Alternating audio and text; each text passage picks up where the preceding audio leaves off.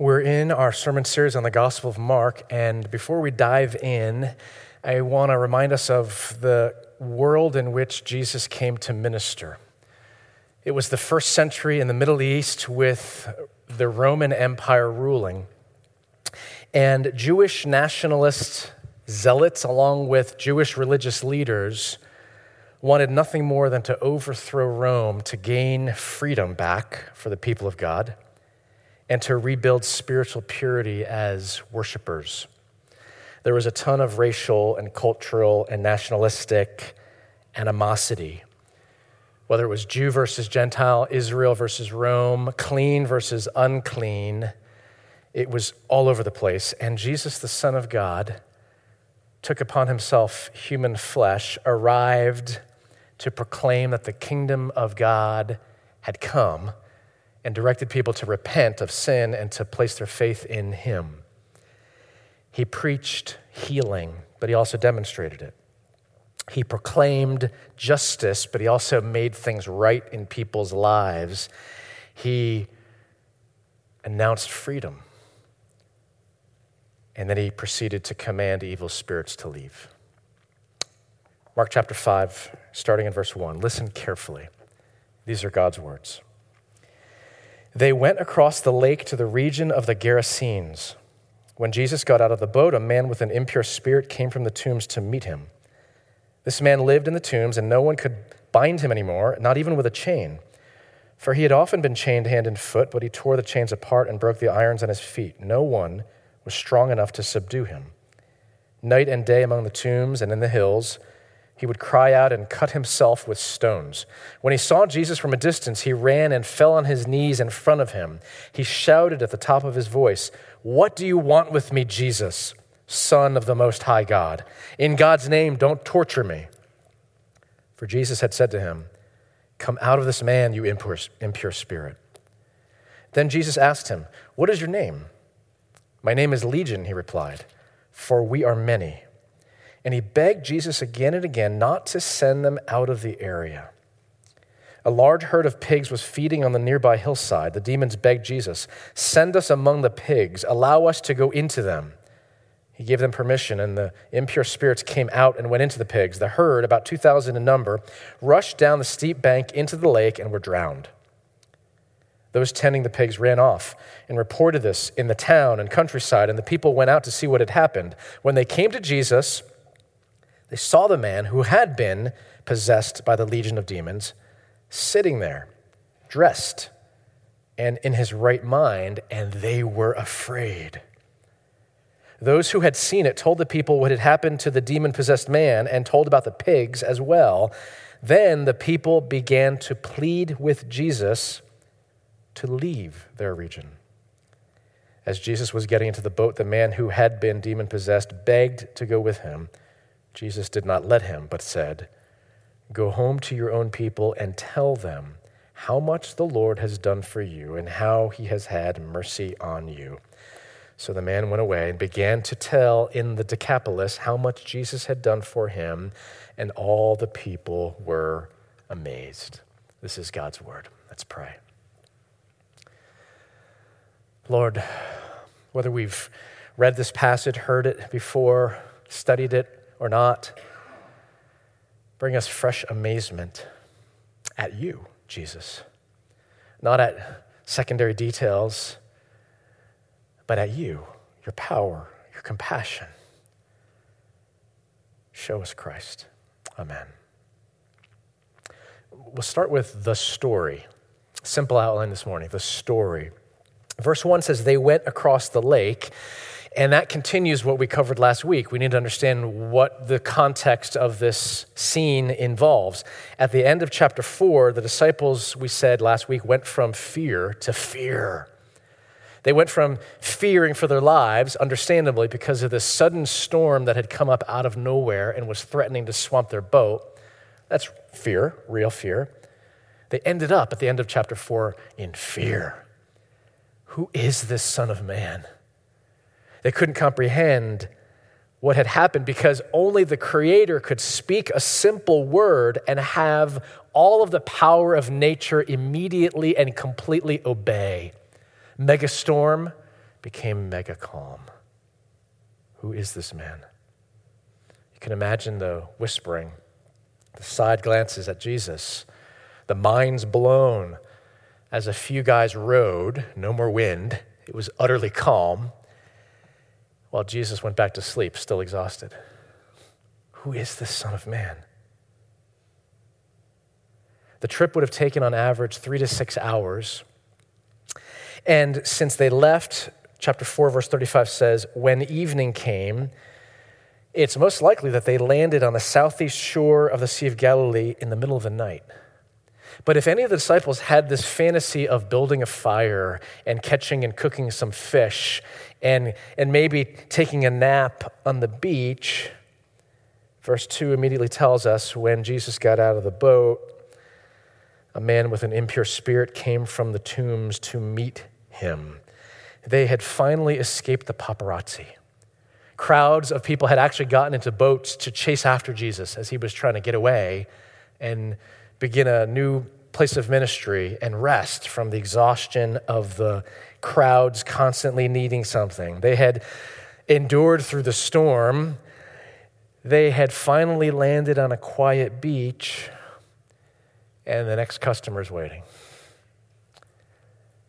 Coming out of the dark, literally and spiritually. This is the edge of a region known as the Decapolis. Take a look at this map. Decapolis simply means 10 cities.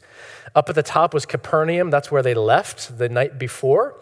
And on the bottom right, the red star I stuck there is roughly where they would have landed. The beginning of a region on the east side of the Jordan River, if you can see that squiggle going down. The beginning of a region known as the Decapolis. This had never really been Jewish territory. Beyond the Jordan River, which was the eastern border of Israel, was frontier land. Clearly, Jews didn't live there because these people farmed pigs. Pigs were unclean animals. Bacon is not kosher, even today. And on top of that, the guy comes out of the tombs. These were probably caves carved out of the hillside. This was basically a graveyard. And for Jews, any contact with the dead or any walking through a graveyard where people had been buried made you unclean. So if this guy had spiritual COVID-19, his viral load would have been through the roof. Uncleanness on top of uncleanness. This is where Jesus has directed the disciples to head for his new place of ministry. He had been casting out evil spirits from the very beginning of his ministry. In fact, that's the first ministry scene that Mark gives us in Mark chapter 1. And he had cast out other evil spirits from chapter 1 through the rest of the text that we've covered so far in detail. But in every other instance, it gets 1 or 2 verses of mention. It happens, and the narrative moves on. But this guy's at a whole nother level. His story merits 20 verses to unpack. He doesn't walk into a synagogue in the middle of a large city like chapter 1 describes. He comes out of the tombs in the middle of a night, straight out of a horror movie. It's a whole nother level, what we're talking about here. He's violent. He has superhuman strength. A couple of the verses make clear. Chains can't restrain him. No one could bind him. And he's so unstable that the text tells us, night and day among the tombs and in the hills, he would cry out and cut himself with stones. So what does he do when he sees Jesus coming from a distance? He runs at Jesus, shouting, "What do you want with me? Jesus, Son of the Most High God, in God's name, don't torture me." We've already seen Jesus is Lord of the storm. He's Lord over all of disease. He is Lord over every so-called power. So how does he react at this guy running at him? We're ready for a showdown. Really, a takedown. There's no show. There's just a Jesus, Lord, and this guy. But instead, Jesus simply speaks a word. And if we've been tracking with Mark and paying a little bit of attention, what Jesus does, how he reacts, really shouldn't be a surprise to us at all, because in the storm last week, end of chapter 4, Jesus simply spoke, and it was so. Mega calm. Nature obeyed. To a paralyzed man, Jesus simply said, "Get up and walk," and he did, because he instantly could. To the leper, Jesus simply says, "Be clean," and immediately he was. But this exorcism doesn't happen instantly for some reason. Jesus instead engages in conversation. What is your name? It's a friendly way to meet somebody. What's your name? His reply, Legion. Now, a legion was the largest unit of the Roman military, involving 5,000 to 6,000 soldiers. And so whether it was this man or the demons, we can't even sort out who's speaking, right? The being is sort of unified at this point. The guy knows that there are so many demons possessing him, he can't count them. Like a prisoner surrounded by a huge army, overwhelmed. It doesn't matter how many there are. There's a legion. You're done. He might have had another reason. I'm just speculating a little bit based on the historical context. Roman soldiers fighting to subdue foreign peoples far from Rome itself in Italy would have wielded absolute power, right? No boss looking over their shoulder. Their job is to conquer and to bring back the spoils of war.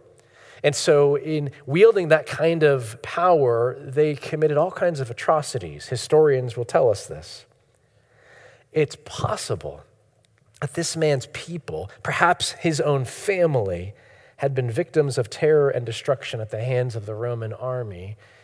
And if that's possible, he might have layers of PTSD on top of evil spirits that have possessed him.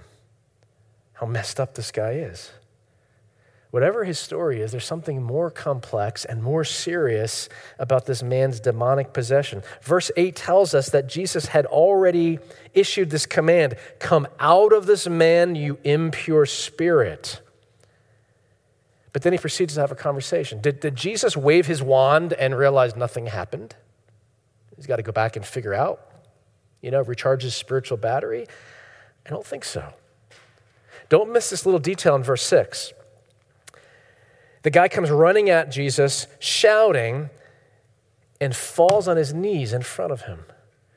It's a picture of submission when you are on your knees in front of another person, because the demons know Jesus is Lord and King. And verse 7, they beg for mercy.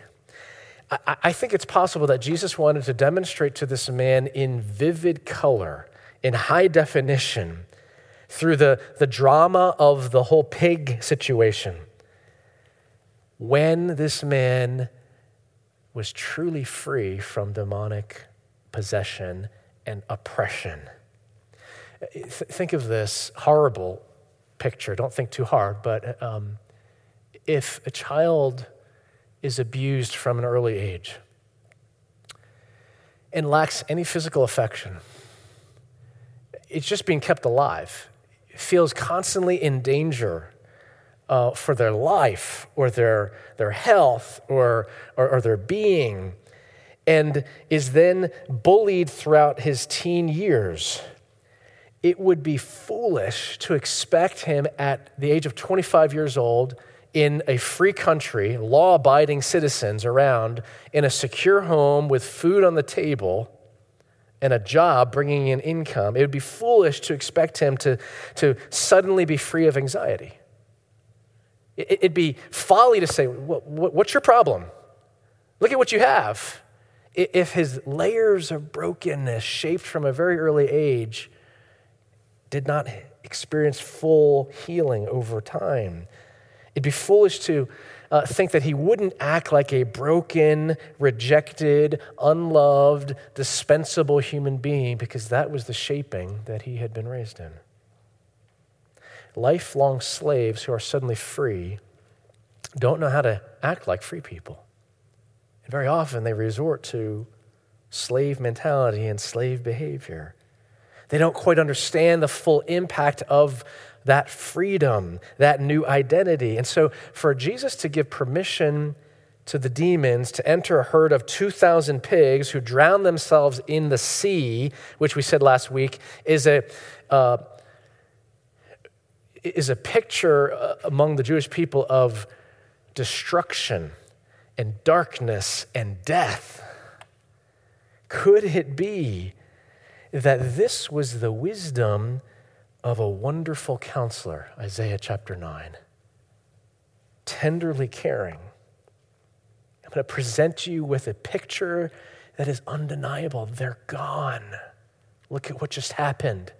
The sea took them, not you. Could it be that this was also the authority of the mighty God, wielding his power in banishing evil? This picture of Messiah born to us hundreds of years before Jesus came. That's the story that brings us to, secondly, the demons. Look, let's be honest with each other. We're educated 21st century people. Can we read these myths with a little knowing glance and a wink between us adults, knowing that this really isn't true? Things like this don't happen, right? We'll just go along with the story, keep this myth going for other purposes, like sometimes we do. But that's why what you think of the Bible has utmost importance whenever you think about, let alone respond to, the one true God and his offer of salvation, freedom and forgiveness. Because if the Bible is a myth or even simply contains myth, well then who knows what's true and what's not? Worship becomes a make-your-own Sunday kind of creation. Believe what you want, reject what you don't like. And that means faith has no substance, no real power, and there's nothing really worth living for or dying for. We've said in previous weeks, please don't think that you can just pluck Jesus and his good moral teachings out of the Bible and live according to that as if that would make any sense, because Jesus, of all figures in Scripture, spent a lot of time dealing with, talking about the spiritual realm and even casting out demons. Either he was a master illusionist and a deceiver at heart, and therefore a fraud, or he saw reality with spiritual eyes, spirit-filled eyes, and it was as real as what you and I see with our physical eyes all around us. A battle going on underneath all of human history, and a battle for human souls. Will darkness or light win? That's what Jesus sees. We can't just say he's a good moral teacher, but this stuff didn't happen. It's all or nothing. In his letter to the Colossians, the Apostle Paul warns us in verse 8, see to it that no one takes you captive through hollow and deceptive philosophy, which depends on human tradition and the elemental spiritual forces of this world, rather than on Christ. Paul says the battle for the mind is between dependence on Christ and dependence on the powers and authorities that he's talking about in Colossians chapter 2, and what he's pointing to are demonic spirits. Elemental spiritual forces, just a big phrase to talk about demons. That's the battle for the mind. It's one or the other, Christ or demons. The Apostle James is even more blunt. James chapter 3, verse 14, if you harbor bitter envy out of selfish ambition in your hearts, do not boast about it or deny the truth. Such wisdom does not come down from heaven, but is earthly, unspiritual, demonic. For where you have envy and selfish ambition, there you find disorder and every evil practice. Look, envy and selfish ambition are not godly. That's not a really controversial statement to make in church. Envy, spiritual ambition, making it all about yourself, right? Your own selfish desire. That's not godly. That doesn't take rocket science if you are in church on a Sunday morning. But James says a lot more than that. He says they're demonic. That's in Scripture. Whoa. David Noel shared with me this week something he came across in a Puritan named John Goodwin. Paraphrasing John Goodwin, that if a Christian is not filled with the Holy Spirit, then he or she will be filled with some other spirit, lowercase s, that will lead to sin and darkness and eventually death. If you're not filled with the Holy Spirit, you will be filled with some other spirit that will head in the wrong direction. Goodwin says that when a virtue or a vice is full grown, we call it a spirit. A virtue, something that's admirable, something that reflects God, something that you want to grow in honoring God. When that gets full grown, it's the Holy Spirit. When a vice becomes full grown, something that's of sin, it becomes a different kind of spirit. This is what we find in Scripture, just two simple examples. Joshua is tasked with taking over from Moses and leading Israel at the beginning of Joshua, at the end of Deuteronomy. Deuteronomy 34:9 says that Joshua is now filled with the spirit of wisdom. It's a virtue, wisdom, that is now full grown, and Joshua is the one to lead Israel. In great contrast, hundreds of years later, when Israel as a people is accused of unfaithfulness to the Lord, the prophet Hosea calls that the spirit of prostitution.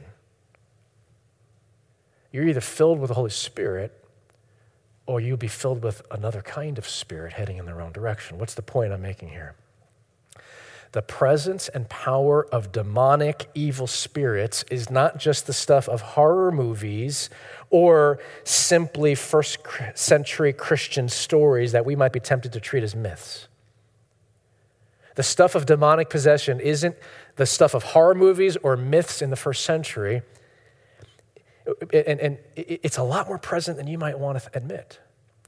When you allow sin to hang around and then gain access to your heart and then develop a pattern, you are cultivating a spirit of, fill in the blank, lust, envy, pride, self-glory. It is spiritual disease that it will eventually kill you. It will destroy you, body and soul, now and forever. And that is not disconnected from the demonic possession that we come across in the New Testament.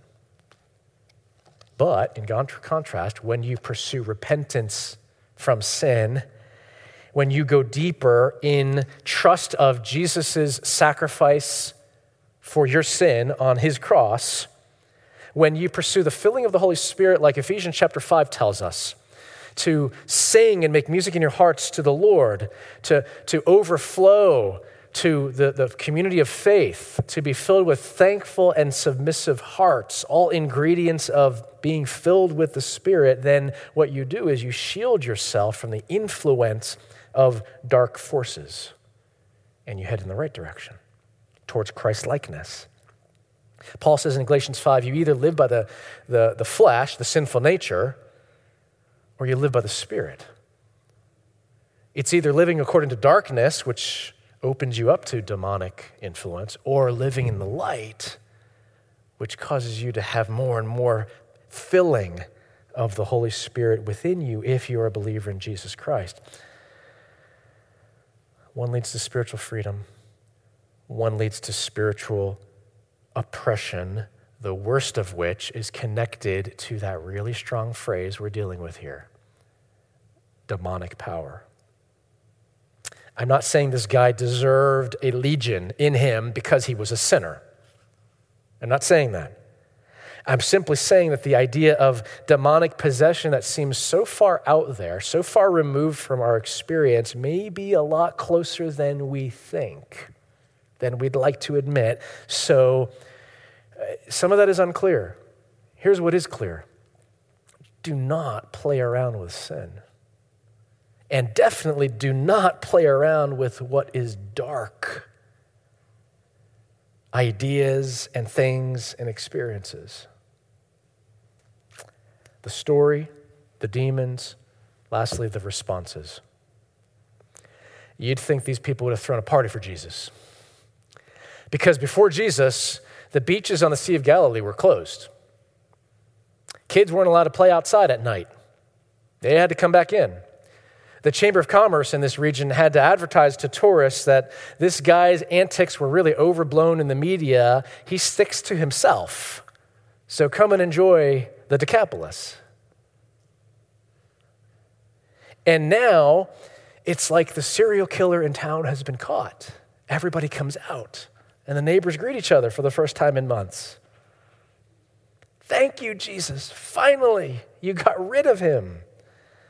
But that's not what happens. They come out of town. They see this guy for themselves. They don't even know his name. Now sitting there dressed, because he was naked all the time before, and in his right mind. They can tell. He's been freed.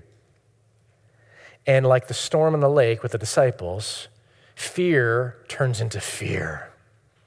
Fear of what this guy represented and what he would do turns into something even another level. What just happened to rescue this man who was clearly in the pit of hell? Who is the Son of Man?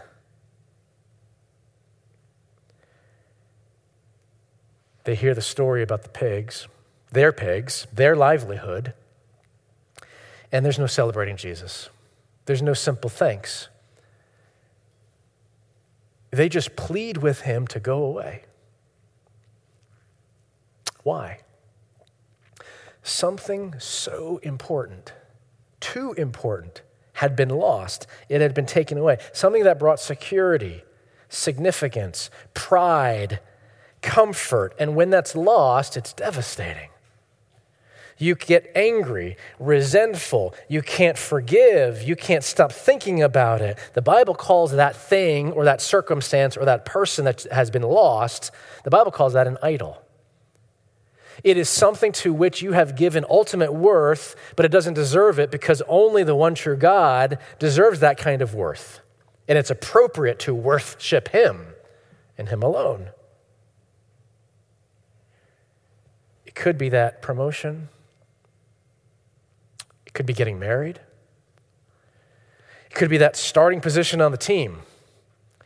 That next rung on the ladder that will show to everyone, including your parents, whom you could never satisfy, that you have now arrived, and you don't get it. And it's devastating. You know that car insurance commercial? Don't mess with my discount. It's pretty, it's well done. People in normal courses of life, right, and they're offended because this is so important to them. An idol is a lot more serious. Don't mess with my idol. Don't even come close, because this is where I get my worth, my happiness, my joy, my contentment. And idols are so serious that you will defend them at any cost. For the people of God, for the people of this area, to be fair, they lost more than their discount. Their local economy just took a huge hit. But they couldn't see that greatest treasure was standing right in front of them. They were blinded. Idols of money and possessions. Idols of comfort. The way things are, even when the way things are pretty messed up. Don't mess with my discount. Idols of ideas, beliefs, what I think about the world, how the world should act, how people should treat me, what's right and what's wrong. Things that are too important. When your heart is, listen carefully, when your heart is possessed by certain idols, when your heart is possessed by the false promises of those idols, and by deception, you fall for that deception, you think that it will deliver, and then that idol is taken away from you, you cannot see the real treasure that God would long with his generous heart of love for you to have and to enjoy. You say, Pastor, possessed is a strong word. I know it. But the language of the Bible is that strong because the consequences are that deadly and eternal. Listen to Paul in Romans chapter 6, starting in verse 16. Don't you know that when you offer yourselves to someone as obedient slaves, you are slaves of the one you obey, whether you are slaves to sin, which leads to death, or to obedience, which leads to righteousness? 2 ways, no more than 2.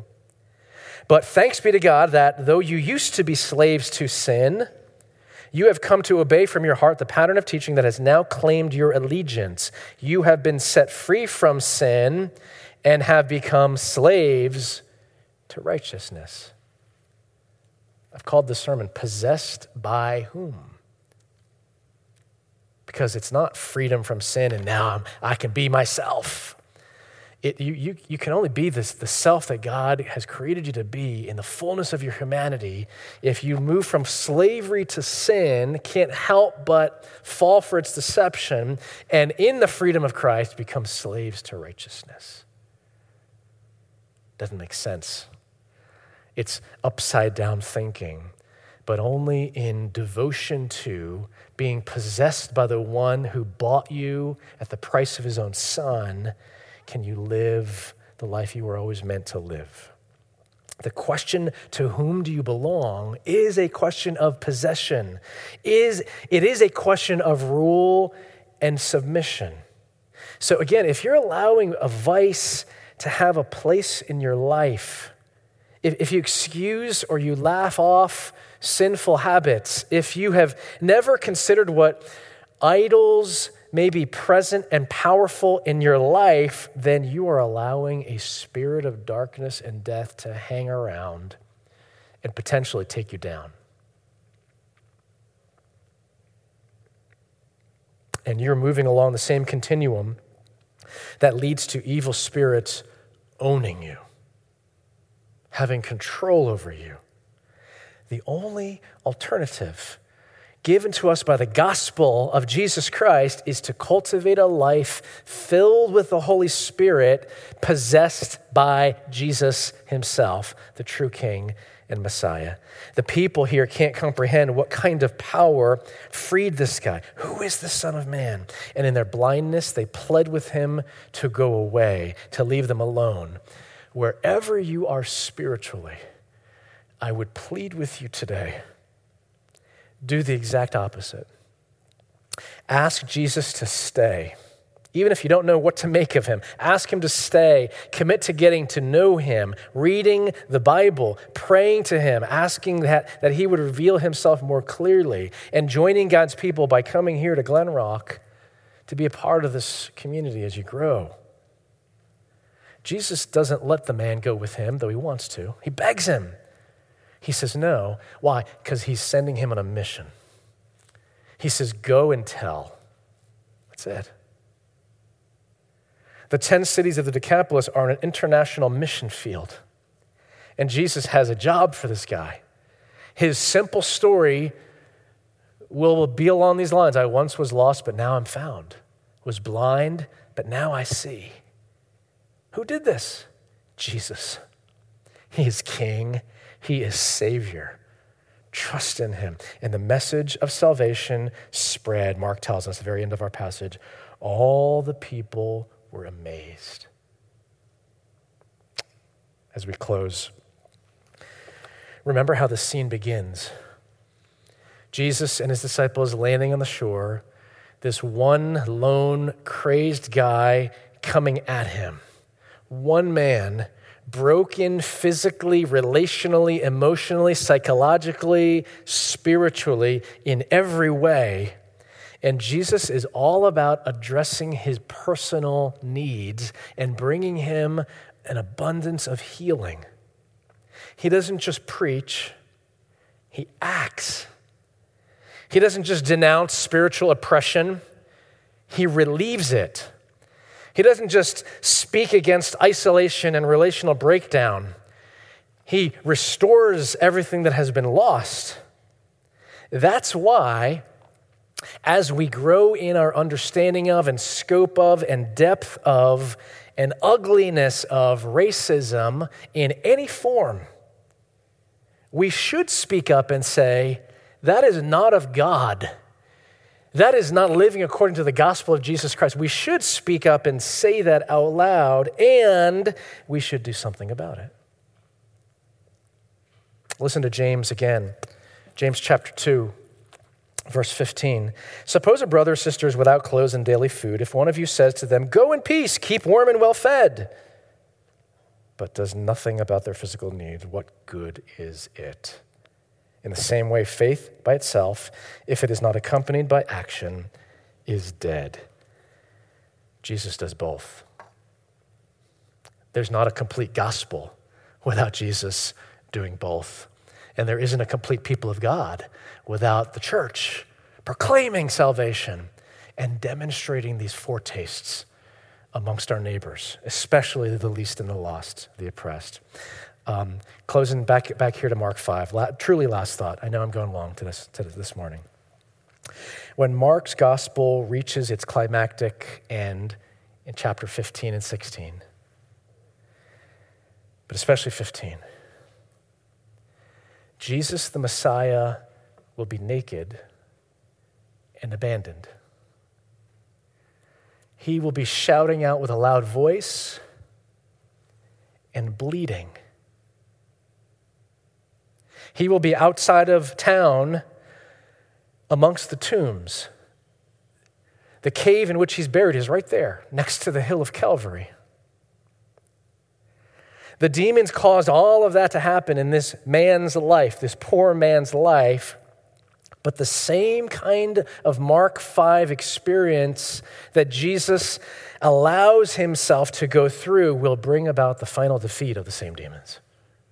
Not just 2,000 running into the lake, but the final and utter and lasting and forever defeat of not only demons, but the destruction of evil and sin and even death itself on the last day when Jesus returns. Shockingly, this King Jesus, who wields all power as Lord of Lords, will wield his greatest power by allowing evil spiritual forces to conspire against him to lead him to the cross.